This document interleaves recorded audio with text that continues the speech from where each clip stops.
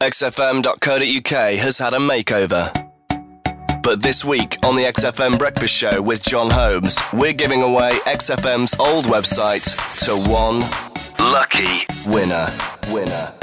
Now, with this distinctly average prize, you'll be able to relive the years 2008 to 2013 in the comfort of your own home. Browse through old articles about Danny Wallace, Dave Berry, and even Alex Zane. Download podcasts of Ricky Gervais. Oh, hang on, you can still do that on the new one. Relive all the suspense of Web 1.0 low-resolution video buffering. Cringe over embarrassing photos of Matt Dyson. Oh, hang on, you can still do that on a new one as well. Plus, this fantastic offering will also give you the chance to remember a time when we were all excited about the Ting-Tings. Hey!